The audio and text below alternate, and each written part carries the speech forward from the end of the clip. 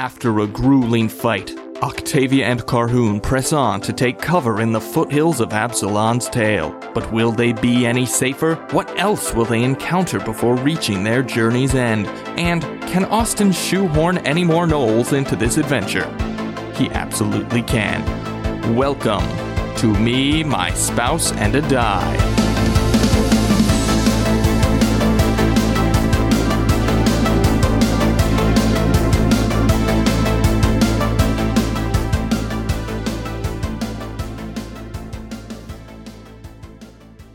Welcome to Me, My Spouse, and a Die. I'm Gwyneth, your resident Aasimar druid, Octavia Marguerite Sinclair. And I'm Austin, your resident dungeon master. If you like what you hear in the next hour or so, please rate, review, and subscribe on iTunes or your preferred podcasting app.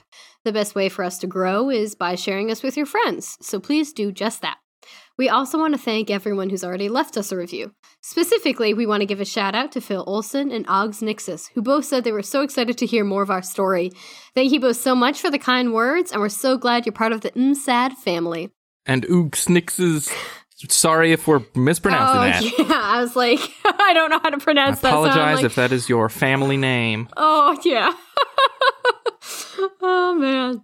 All right, my love, shall we play some more Dungeons & Dragons? Let's play some more Dungeons & Dragons. I am psyched. I'm so ready. I have this new set of killer dice that it was did seriously so well. almost killer. Like, literally almost killer. Ooh, I was not sure. The drought ended. Hopefully. But yeah, we had a long episode last week, which I think is appropriate. It was episode 10, which, I mean, that's a pretty, it's a small deal. Number, but it's still a milestone. Even though numbers are arbitrary. I feel like if a podcast makes it to episode 10, they're probably going to keep going for a while. I feel like the first 10 are sort of the proving grounds, and if you're going to flame out, you're probably going to stop sometime within the first 10, right? Maybe? You know, record 5 and then realize, man, this is not worth it. Or, man, this is a lot of work. Yeah. But, so I'm excited. Absolutely. To be moving on to 11. Yeah, to be really in the double digits, not even just kind of like skirting the double digits at 9 or just like having dipped our toe into the double digits at 10. You know, to really be like continuing to be doing this and to be doing it with intentionality. And that's really exciting because the first couple episodes were fantastic, but then they were also, you know, really new. And I really feel like we're starting really getting our feet under us. And I'm really excited to see what, you know, the next 10 episodes will hold, and then the next 10 after that. Yeah, I mean, last episode was some of the most fun I've had so far in this campaign. Oh my gosh! I mean, it helped that I rolled 2 natural 20s on a multi-attack. You did. I had a blast, and I'm excited to continue having a blast. So let's get into it. Alrighty.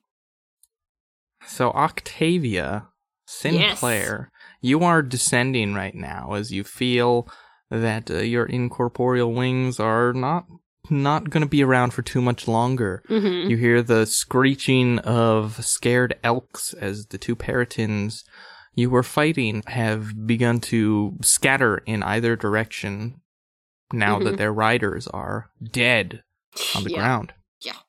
Do I notice in what direction the Paratins are flying?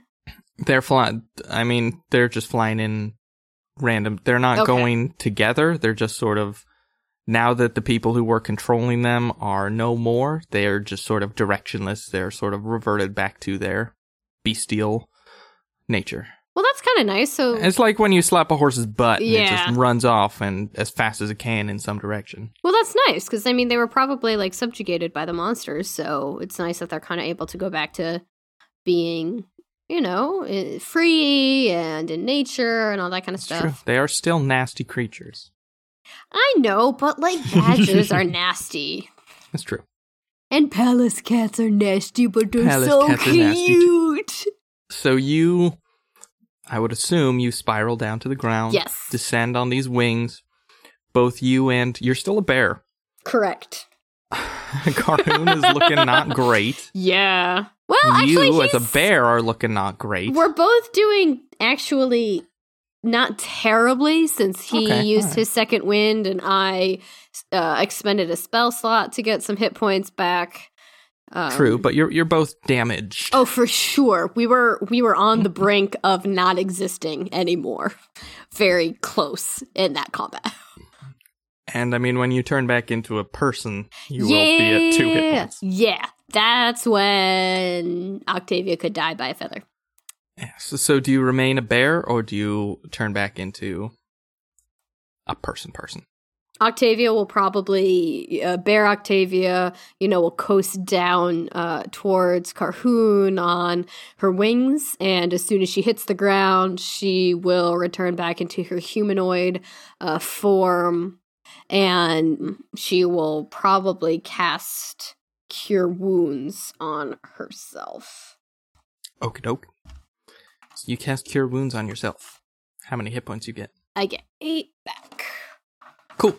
So you heal up a little bit. Carhoon's serviceable. Yeah, and he's not too bad.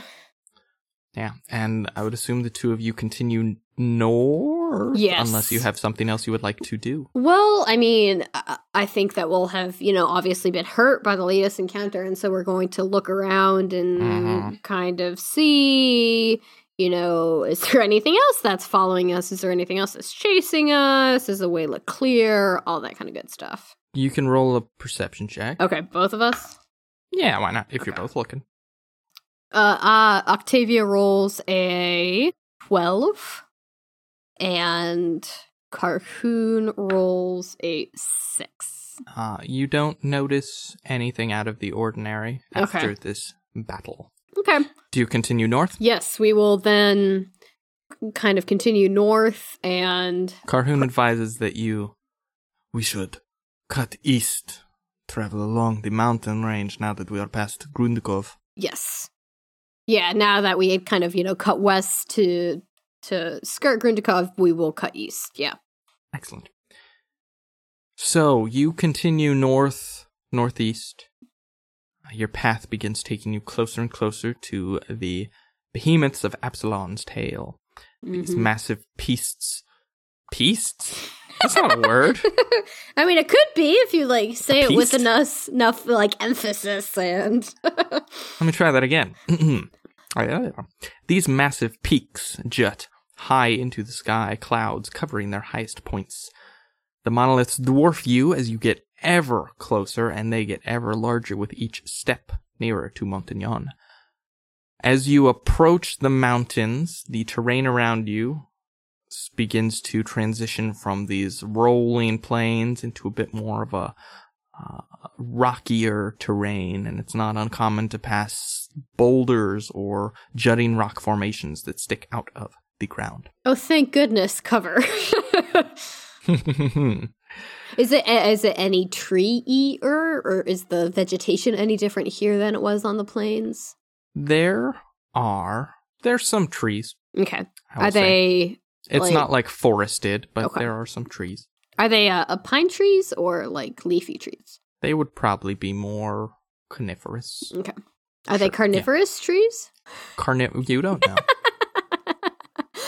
But you travel throughout the day, sort of recovering from this combat, and you walk, you take maybe a break for lunch, eat your stuff, take a little rest, and then continue north towards the mountains, toward the north. The rest of the day passes without incident, and toward dusk, you approach and you cross paths with what looks like a large swath of trampled grass, maybe 100 or so feet wide.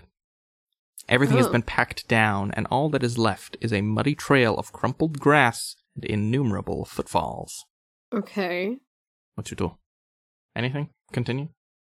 So explain this area of trampled grass a little bit more? It looks like a lot of people walked through here a while ago. Going in the same direction we're going, or... Heading north, it looks like, yep. And this trail seems to go on indefinitely? Mm-hmm. Okay. Can I do a survival check to try to see how recent that was? Sure. 21.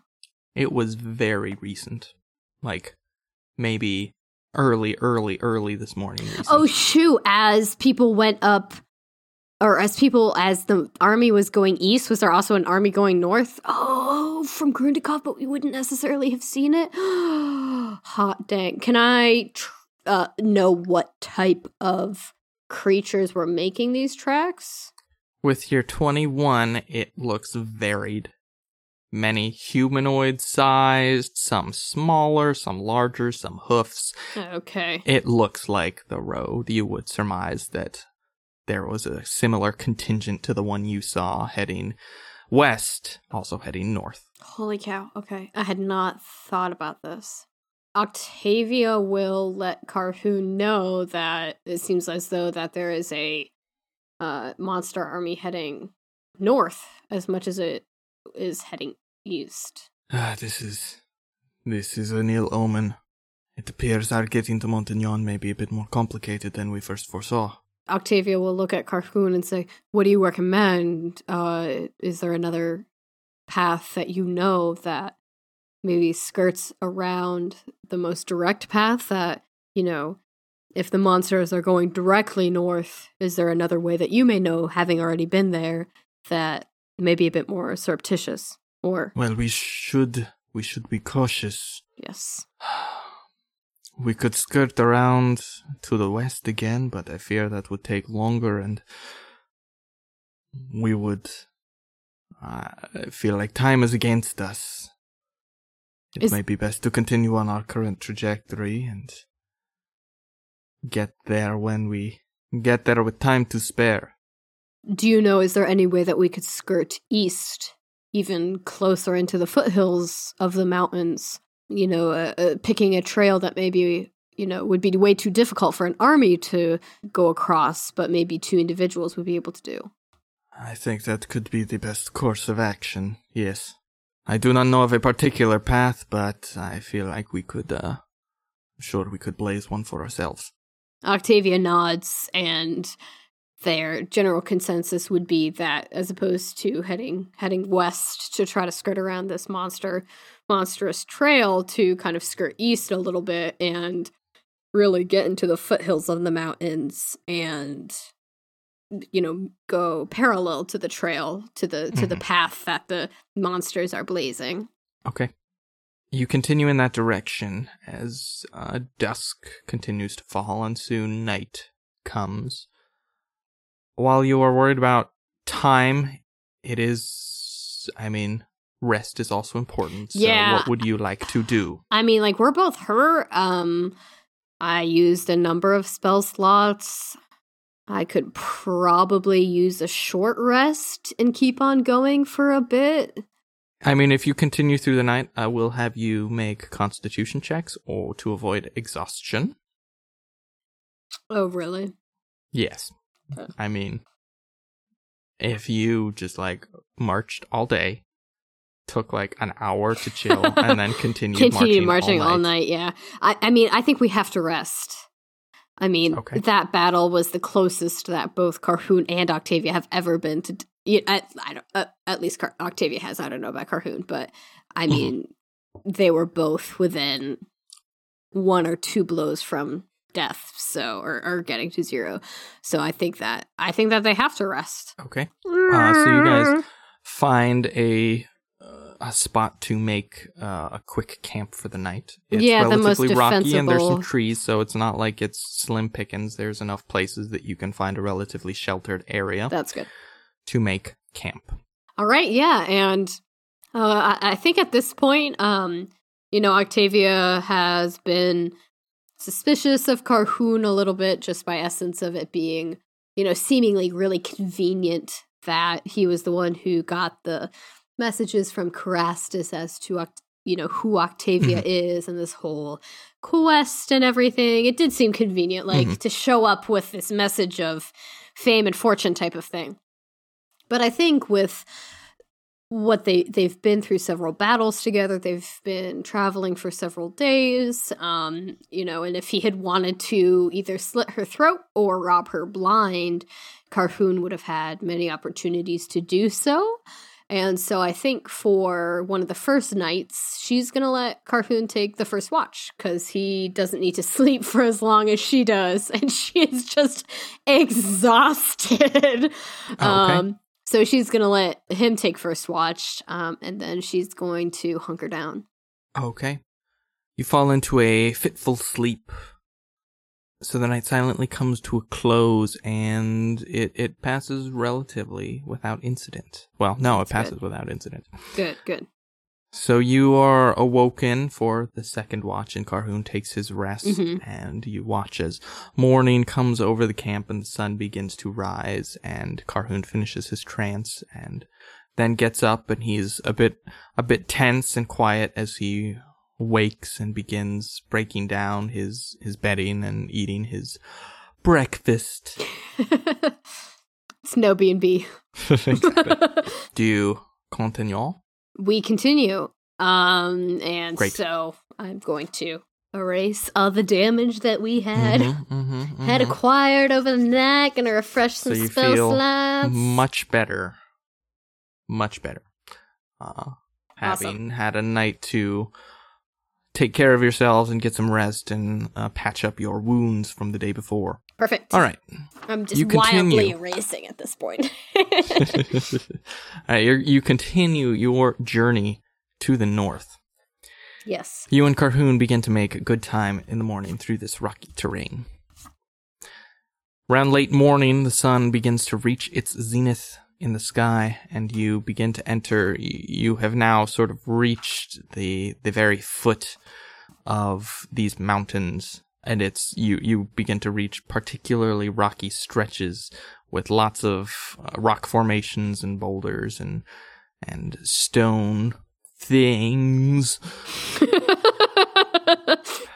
Carhoon has remained tense. Stone things such as stones. Such as stones.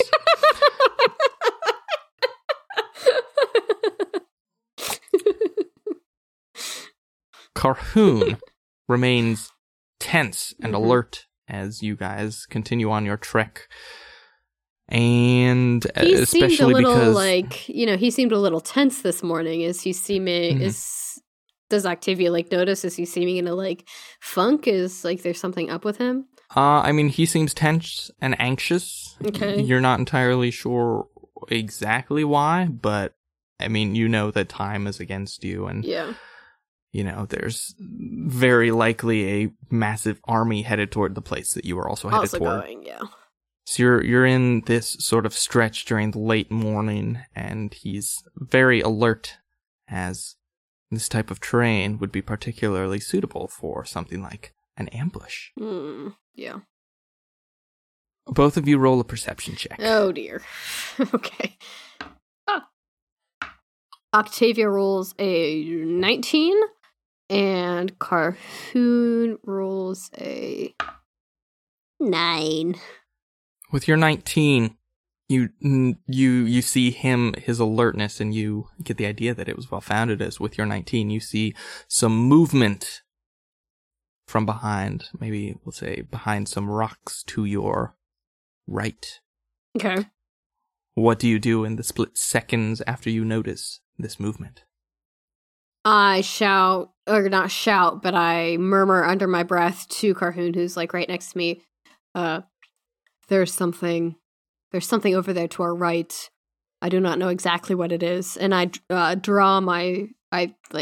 hold my staff in an offensive position, and I cast Shillelagh on it. Okay. As you do this, and you murmur to Carhoon, who stands alert, and his eyes dart from left to right across the path, and he gets his axe ready. Mm-hmm. A figure steps out in sort of this path that you are making directly in front of you. It is a figure that is mounted upon some sort of steed. Directly in front of you, coming out from behind a large boulder, is what looks like a gnome. What? It's a female gnome. What's it on? She's wearing a set of leather armor that looks like it's seen a fair amount of action, and she is riding on top of a scruffy-looking mountain goat. Oh my gosh, that's amazing! Gnomes are the best! Oh my She's wearing a long forest green cloak over her slight shoulders, and she has a crossbow pointed directly at you. And as this figure emerges in front of you, you see movement on all sides of you as about a half dozen more similar individuals emerge, all having crossbows or short bows. You see a few gnomes, a few halflings, and a dwarf, all riding on top of these mountain goats. Okay. The gnome in front of you, who clearly seems to be the leader of this small band, narrows her eyes at you, and she says, "Be you friend, or be you foe? You look not like an orc or a goblin, but look sane everything around these parts." If y'all are foe of the monsters and the war that has plagued our continent, then we are y'all's friends. But if you align yourself with the army that is headed north to Montignon and the army that is headed east towards Stagpine, then we are indeed your foes. She narrows her eyes and says, "What's your business in these parts?" "We are just travelers, headed north on a mission from God." We're on a mission from God. No, ma'am, we're musicians. I have been wanting to say that for like 10 episodes, but it never came up organically. Oh, man. Oh, my gosh.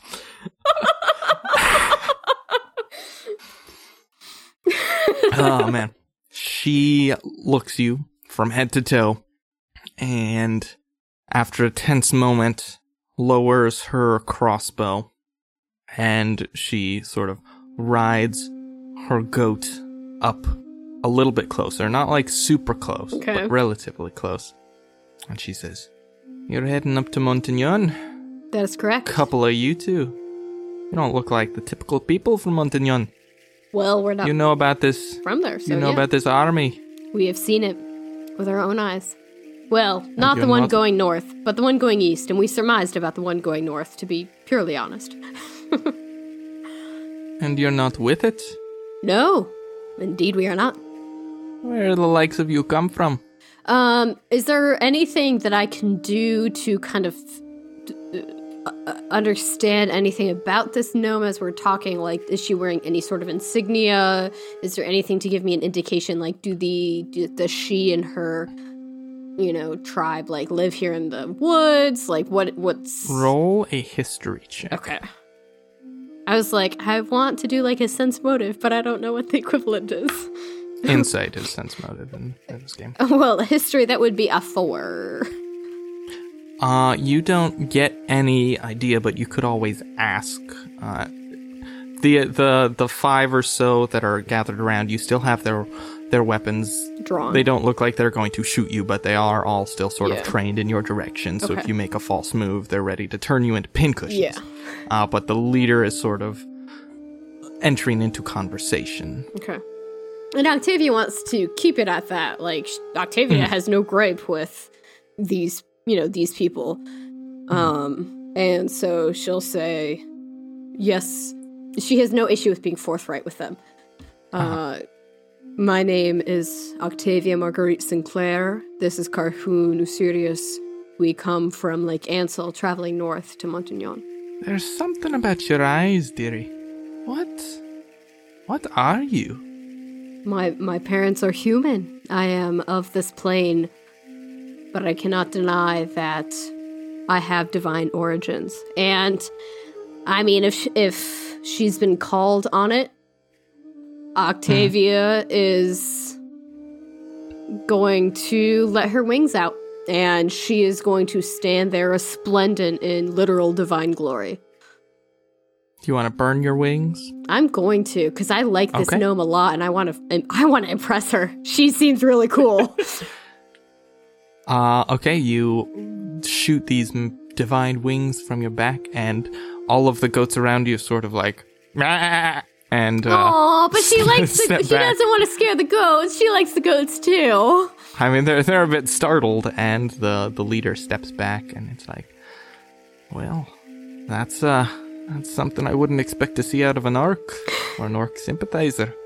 No, ma'am. No orc sympathizer here. So you're heading to Montignon. You've picked a heck of a time to do it. Apparently, we saw the tracks of the army headed north just this morning. Hey. And that's when we deviated to going more into the foothills to run parallel to their course of action. Ah, indeed. It's a smart choice. Not too many are prone to come through here, especially in any sort of number. That's what we figured. We figured that with the two of us, we'd be able to make time over a terrain that an army would not be able to. Well, if you're looking to get to Montignon, we might be able to help you get there. But you haven't told me exactly what you're doing there. It's not a city many people tend to go to. Especially not in times such as these. Ma'am, may I ask you what your name is? For I've provided you with ours. My name? I'm called Owlbear, by the lot of us. And who is this, this group that you have with you? This group? This group? Are you telling me you've never heard of the Goat Riders of Absalon's Tail? I'm sorry, ma'am. It was a relatively secluded life that I've lived down in Lake Ansel, so up until now I haven't. Well, have you know we're the single most effective guerrilla resistance against the monster hordes in the whole of Moir? I guess news doesn't travel very fast nowadays. I can't say it has. And oh my gosh, this is amazing! Ah! Gwyneth is freaking out. This is so cool. Octavia shakes her head and is just purely delighted by this.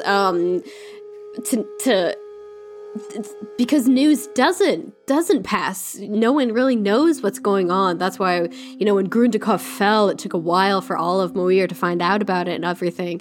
And so she's never heard of this, this group. And so to find out about them, she's overjoyed, to kind of be around people who, aren't trying to kill her for the first time since she's left Lake Ansel.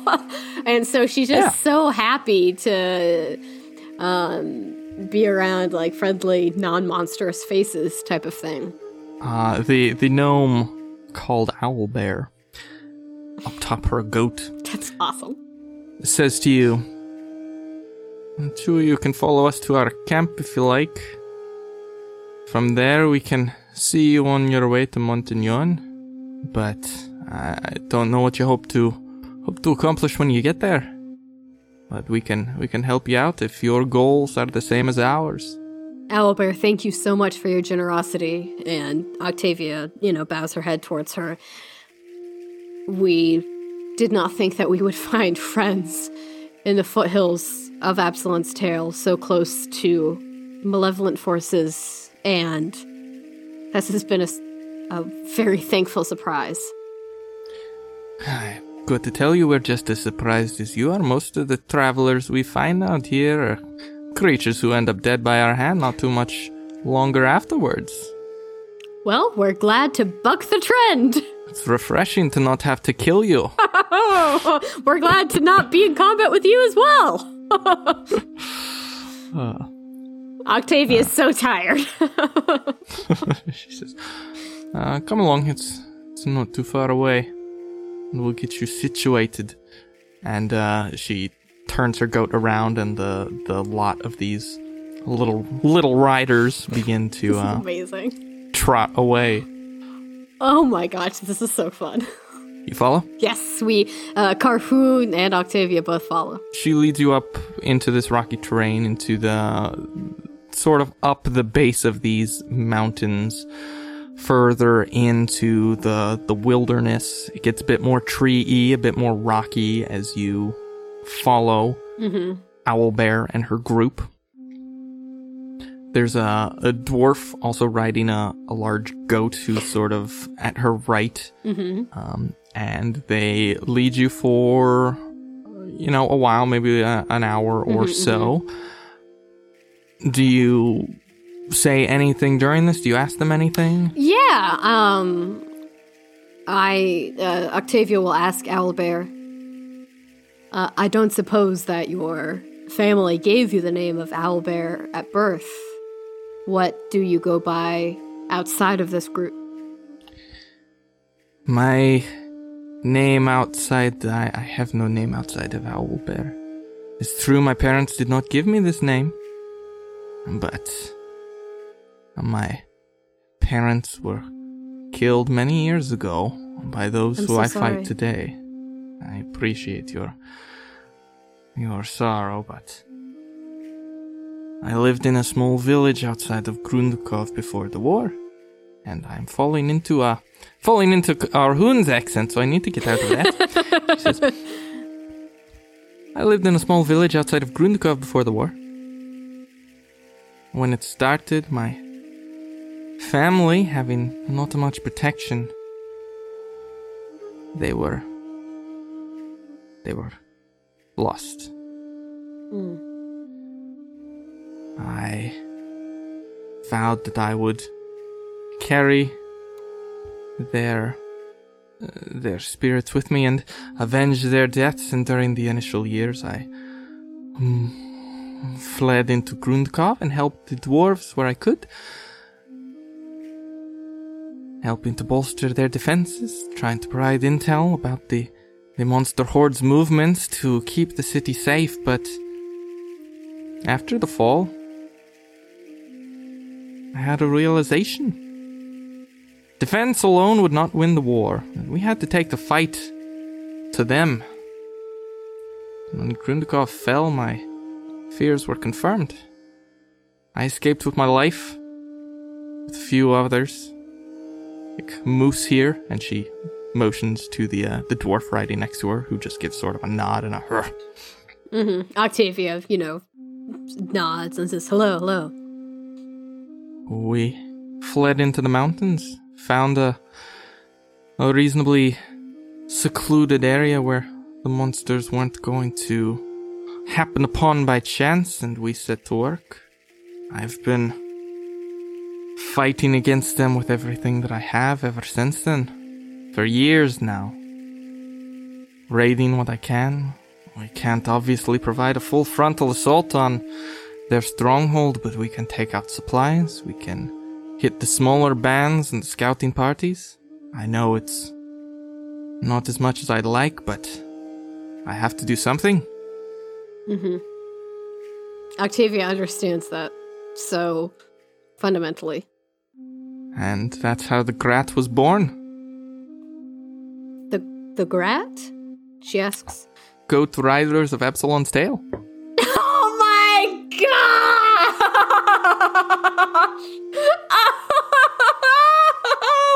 Oh, that is so fantastic! Oh, okay, sorry. That's so cool. Oh, man. You guys eventually enter into a small clearing where you can see the Grat camp. There's about a dozen tents or so stretched across a small clearing in these mountainous hills. There's a fire burning in the center and a small woodland creature being roasted over top it on a spit. There's gnomes and halflings bustling about, and several dwarves sitting on top of rocks, sharpening swords, axes, and spears. And wandering throughout the camp are as many goats as there are people. Some of them munching on the mountain grass or the moss. A few of the gnomes are taking them to the side and brushing their coats or fitting them for saddles, and the little baas can be heard echoing throughout this small encampment. This is fantastic. Owlbear and the dwarf named Moose escort you sort of into this camp. And they say, Owlbear says, I don't know exactly what it is you want, what you're after in Montignon, but judging by your divine origins and your, the fact that you haven't attacked us yet either. Octavia kind of, smiles and nods. She says, there's something about you, Octavia, I think it would be in all of our best interest to help you out. Thank you so much.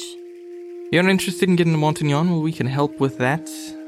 We can outfit you with any supplies you might be needing. We don't have much to spare, but might be able to help. Your generosity is unexpected in this part of the world. Do you know approximately how long Montignon is from, where we are. We'll take you about as far as we can, which will last until we can get you there by about nightfall. And then it's about another day or so past that. You should get to the walls. Thank you so much. Finding hospitality is not, again, what we were expecting. Well, as I've said, it's as much a comfort as us to find someone who's on our side. It's a welcome change. And she motions to some other, gnomes and halflings running around, and they go and they replenish the rations that you may have expended, and give you some medical treatment because you've still probably got some wounds from we probably still from look the battle. rough. So they bandage you up, and it doesn't take too long. And Albert says, "I'd be happy to offer you our hospitality, but it seems to me that haste is in everyone's best interest." I think it would be wise for us to travel as soon as possible. Yes. You're welcome to stay here, but yes, I agree. We can... Is it like noon? Like, what time is it? It's not like... Yeah, I mean, it's very early afternoon. Yeah, so I mean, we would still be able to get a couple good hours of sunlight, so I don't know why they would already start to rest here. Even if they want to, like, Octavia really wants to, like, stop here and get to know everyone who is in this, like, resistance camp, and, get to know... Owlbear so much more, but unfortunately they just don't have the luxury of time. Yeah. And she seems to realize that too, as they get you outfitted and sort of replenish your foodstuffs and refill your water skins, and bandage you up and give you some more, salves and bandages and clean cloths and whatnot. And then Owlbear and Moose, the dwarf, Owlbear says, "Well, if you need anything else, we don't have much to give, but I think we'd best be off if we want to get you as far as we can by nightfall." What you have already given us is more than we ever expected to find, and your guidance is also, we are so grateful for it. So yes, we agree that we should probably be off as soon as possible. Well, we don't have a goat to offer you, but it doesn't look like you'd be able to fit on it anyway. I feel like my strides might, be bigger than the poor creature could hold. We'll just, we'll have to trot slowly to keep up for you. And Octavia is finding, like, a lot of joy in this image of all of these people, riding goats and trying to, like, kind of find joy again in the, like, little things kind of in and amongst, like, all of this horror that she's seen. Yeah, as you've been in this camp, obviously everyone's noticed you. You're the two tallest people here. That's also, she's been wanting to ask Owlbear, like, are there only, like, gnomes and halflings and dwarves here? Is that by purpose, or is that just by essence of people who can ride goats, or, why exactly it is that is the way that it is? Well, in the early days, we accepted anyone who was willing to fight for us, and just by happenstance, it happened that it was mostly the dwarves who were forced out of Grundkov, and the gnomes and halflings who made their villages in the lowlands nearby. We found our goats and quickly realized that it was a unique and advantageous way of fighting for us, and that's sort of been our thing, if you will, ever since. We're happy to fight alongside any who'd wield the blade against the monsters, but as it turns out, most of us in here are small folk. Well, that would make sense then. Can I, out of character, ask, so where is it that usually that, like, halflings and gnomes would have lived in Moir prior to the wars? So these gnomes are out of character. These gnomes are specifically rock gnomes, so they're sort of like mountainous gnomes. So they've lived, they have smaller villages around sort of Grundkov in these rocky lands if they did not live with the dwarves in general. Halflings live just about everywhere. Right. Okay. All over Moir. Yeah. So they begin, after you've sort of gotten a lot of wide-eyed looks as you've entered this camp and everyone's been... So because they're halflings and gnomes, they are relatively jovial. Like it's a relatively one of the nicer atmospheres you've had in a while. But all of them look like, I mean, they're all wearing battered and weathered gear that looks like it's seen a bit. All of them, even though they might be, laughing or joking, they all look like they could do some. They're all they could put down. They could throw down if they needed to. Yeah. You get the idea that any of these people could kill anything with like a spoon if they had to. Yeah. It's like sense. A bunch of tiny John Wicks. Oh my gosh! Stop it! With a pencil. Amazing. The possibilities now are endless. Oh my gosh! Oh, I want a tiny John Wick. I want to see the movie where there are like a whole village of them, but they're it's all like gnomes. that picture from John Wick 3, that production picture where he's riding a horse and he's like beating that guy on the motorcycle. Except imagine John Wick as a gnome and the horse is a goat. Oh my gosh, that's amazing! And instead of a motorcycle, it's like somebody on it's like a knoll or something, like riding a boar. I need to make a John Wick gnome NPC. Oh, man. I'm sorry, please do that. That is now canon. Oh, man. Anyway, after you've spent a little bit of time, not too long, maybe taking a break, getting some treatment, getting some supplies re-upped, Owlbear and Moose begin leading you out of the camp. Again, heading north on these mountain paths. Now that you're not like high up in the mountains because it would take a while to climb that high, but you've increased in altitude up a reasonable way. Not just in foothills anymore. Yeah, you're not just in the foothills. You are in like the base of the mountains. So you begin, the group of you begin heading north. Okay. They're trotting along on these goats with these big old horns, fitted with saddles, and they're so cool. Making their way. These goats are having no problem with the rocky terrain. You and Carhoon's footholds might be a bit less sure and a bit less stable. Yeah. But you make decent time. I mean, I could turn into a goat. You could turn into a goat. That's probably something they haven't seen before. You never know. I think I'm not going to. I feel like I've already astonished them enough with sprouting wings, and I'm not all of a sudden going to turn into a goat. But you travel throughout the day. There might be some small talk going through, and if you have anything else you wish to ask, you feel free to. But I'm probably going to ask the dwarf why he goes by Moose. Moose. Or she. It's a he. Okay. He says, Moose. Strong, powerful, graceful, just like me. Oof. And Octavia nods and says, enough said.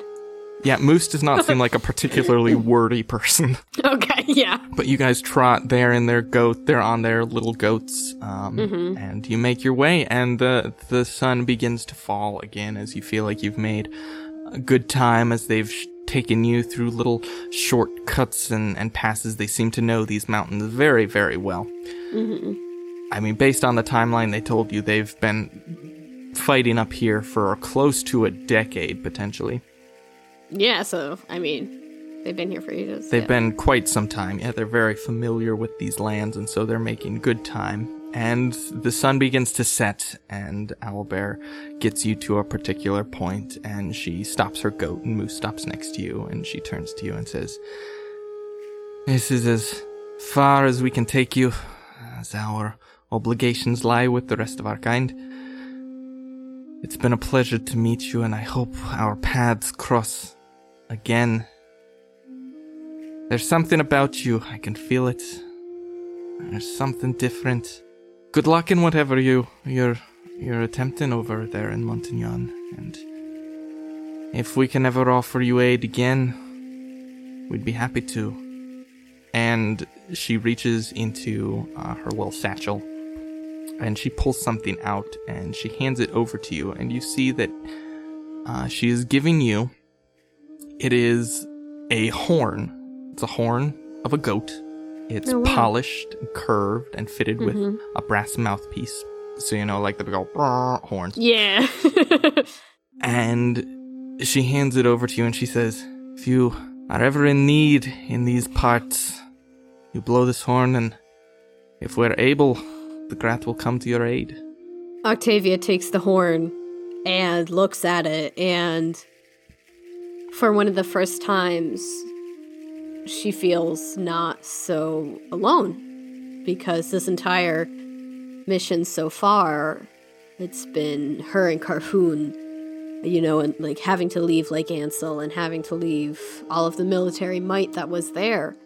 And so seeing this horn and having met Owlbear and having met Moose, she feels a lot less alone in this mission against the monsters. And she thanks Owlbear and says, finding allies here in the foothills was not something that we anticipated. And all of your valor and all of your strength and all of your years of toil will not go unawarded. And thank you so much for your generosity. We could not have gotten this far without you all. Thank you. Well, you're very welcome. You asked me why I was called Owlbear and if I had a different name. And I told you that, yes, it was not the name my parents gave me. When I vowed myself to avenge their deaths, I had to shed who I was before. I am not that person anymore, and I do not know who you are, what you've seen, what you've been, but you might have to become something different. And I just hope that you don't lose yourself in what's to come. So good luck, Octavia and Carhoon. I sincerely do hope our paths cross again. I do as well. And Octavia will stick her hand out to shake Owlbear's hand. And Owlbear's much smaller hand that fits into yours, and she shakes. And then the two of them, a Moose gives a of acknowledgement, and then the two of them turn on their goats and begin heading back towards their campsite. Interesting little fellows, huh? They're so short. Octavia will laugh. Lake Ansel was always filled with gnomes and with halflings, so it's not maybe as unusual to her as someone who had lived in Illustria, where it's basically all elves. They're so little. And she says, sorry. No, I mean, it was nothing groundbreaking that she was going to say. It was just no, this is probably one of the best discoveries that anyone who is mounting a resistance against a monster army could ever have found. I have rarely met anyone who is as just bullheadedly determined as gnomes. And goodness gracious, I am glad to have met Owlbear. So it's basically night at this point, right? It is getting to nightfall, yes. Okay. It is basically night. So they... you went to the morning, you met them, you went to their camp, and then they escorted you basically throughout the night. And they basically pointed you in the right direction, follow this path, go here, turn at the giant stone shaped like a goat forehead, and, you'll get to Montignon. So you would expect to reach the walls of the city at the end of the next day. Okay. So if we're anticipating kind of reaching Montignon tomorrow, we will probably rest here and continue journeying in the morning. Sounds like a good plan to me, and sounds like a good plan to Carhoon. Sounds good. Yeah, so Carhoon and you find a decent place to bed up again, as you've now been farther away from your home than you've been in probably since you moved there. Yeah, I mean, Octavia's never been this far away from Lake Ansel since they lived in the forest surrounding Illustria. I mean, yeah. Yeah. So some interesting developments. You've made your way. You're very close. About a day more of travel, and you expect to be there. And you have potentially made some new allies. Yeah, it's really comforting to know that. You know, it's not just Octavia out there, and it's not just each city being by itself out there, and that there are some other forces that are actively, you know, countering what the monster army is doing. So you are not alone. Mm-hmm. And so you bed down. Carhoon makes his little bedroll, and you guys set up the watch, and you can light a fire or not, depending on what you feel is prudent. Yeah. We'll probably look around and see if it's like wooded, we'd probably be okay with the fire because it would be shielded, that type of thing. And yeah, after meeting those, Carhoon seems a bit less anxious, but he's still very tense. He still seems on edge as you go down for the night. I mean, Octavia will probably notice this and say, Carhoon, you seem tenser than normal. Is there something that is worrying you besides the obvious? Well, the obvious is a lot to worry about. Indeed. Montignon is... It's not a city like you've ever been to before. I have only ever been to 2. It's not called the Cursed City for nothing. There is a monster army potentially waiting outside of it, and that should worry us, but I am also maybe worried about what lies inside. What do you worry about what lies inside? What do you know? I know only what most of us know. It's cursed. Some might call its denizens monsters. I, for one, have, if the curse of lycanthropy must fall upon me, to do the will of Al Absalon, to find rest for my family, to allow my younger sister to grow up in a world, she's already grown, what am I saying, to live out her life in a world not in fear and not subject to a curfew and subject to all of the contingencies of an occupied world. I believe it is a curse that I would take upon myself. Well, I guess we will find out for better or for worse tomorrow. Indeed. But we should get some rest. You as well. I know you don't need to sleep quite as deeply as I, but rest your mind. For all will be well, even if all will not be as we think it will be. And he settles into, depending on who's taking the first watch or not, settles into his sort of sleep-like trance. And whenever you are awake and keeping watch, he does seem to, it's not as peaceful of a trance as maybe it has been in the past. He seems to be a bit fidgety and just a bit on edge. Yeah. And so we will pick up here in the morning during the next episode. Oh my gosh, I just want to get there so badly.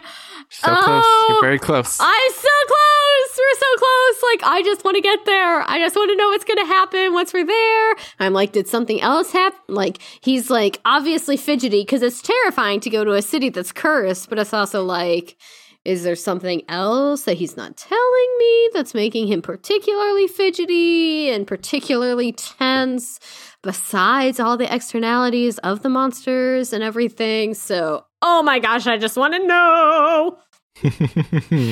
So that's me. Well, good. All right, everyone. Oh, man. Thank you so much for listening. If you like what you heard, please rate, review, and subscribe on iTunes. A great way for us to grow and reach more people like you is to share us with your friends. So please tell your RPG group about us or any of your nerdy friends you think might be interested, or your non-nerdy friends. If you want to get in touch with us, shoot us an email at me-my-spouse-and-a-die@gmail.com, or get in touch with us on social media. Our handle is @andadie podcast. We'd love to hear from y'all, and we always try to respond to each message we get. Catch y'all next week.